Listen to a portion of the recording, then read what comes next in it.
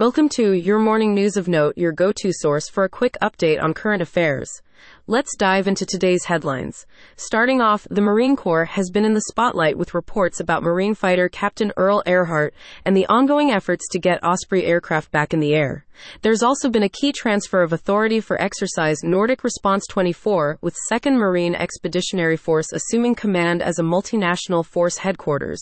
Over in Europe, allies are gearing up for a collective defense exercise in a Nordic environment, while tensions rise as Russia plans military technical steps in response to Sweden's NATO accession.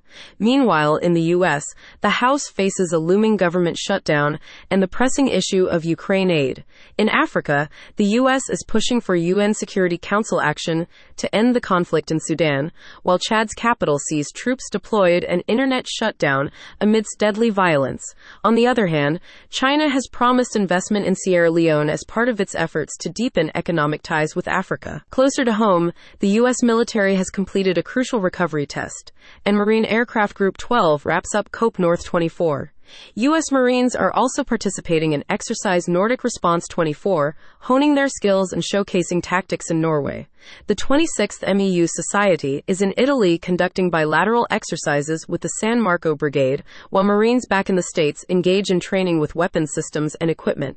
Remember to check out the full morning news email for links to these stories and more. Stay informed and have a great day.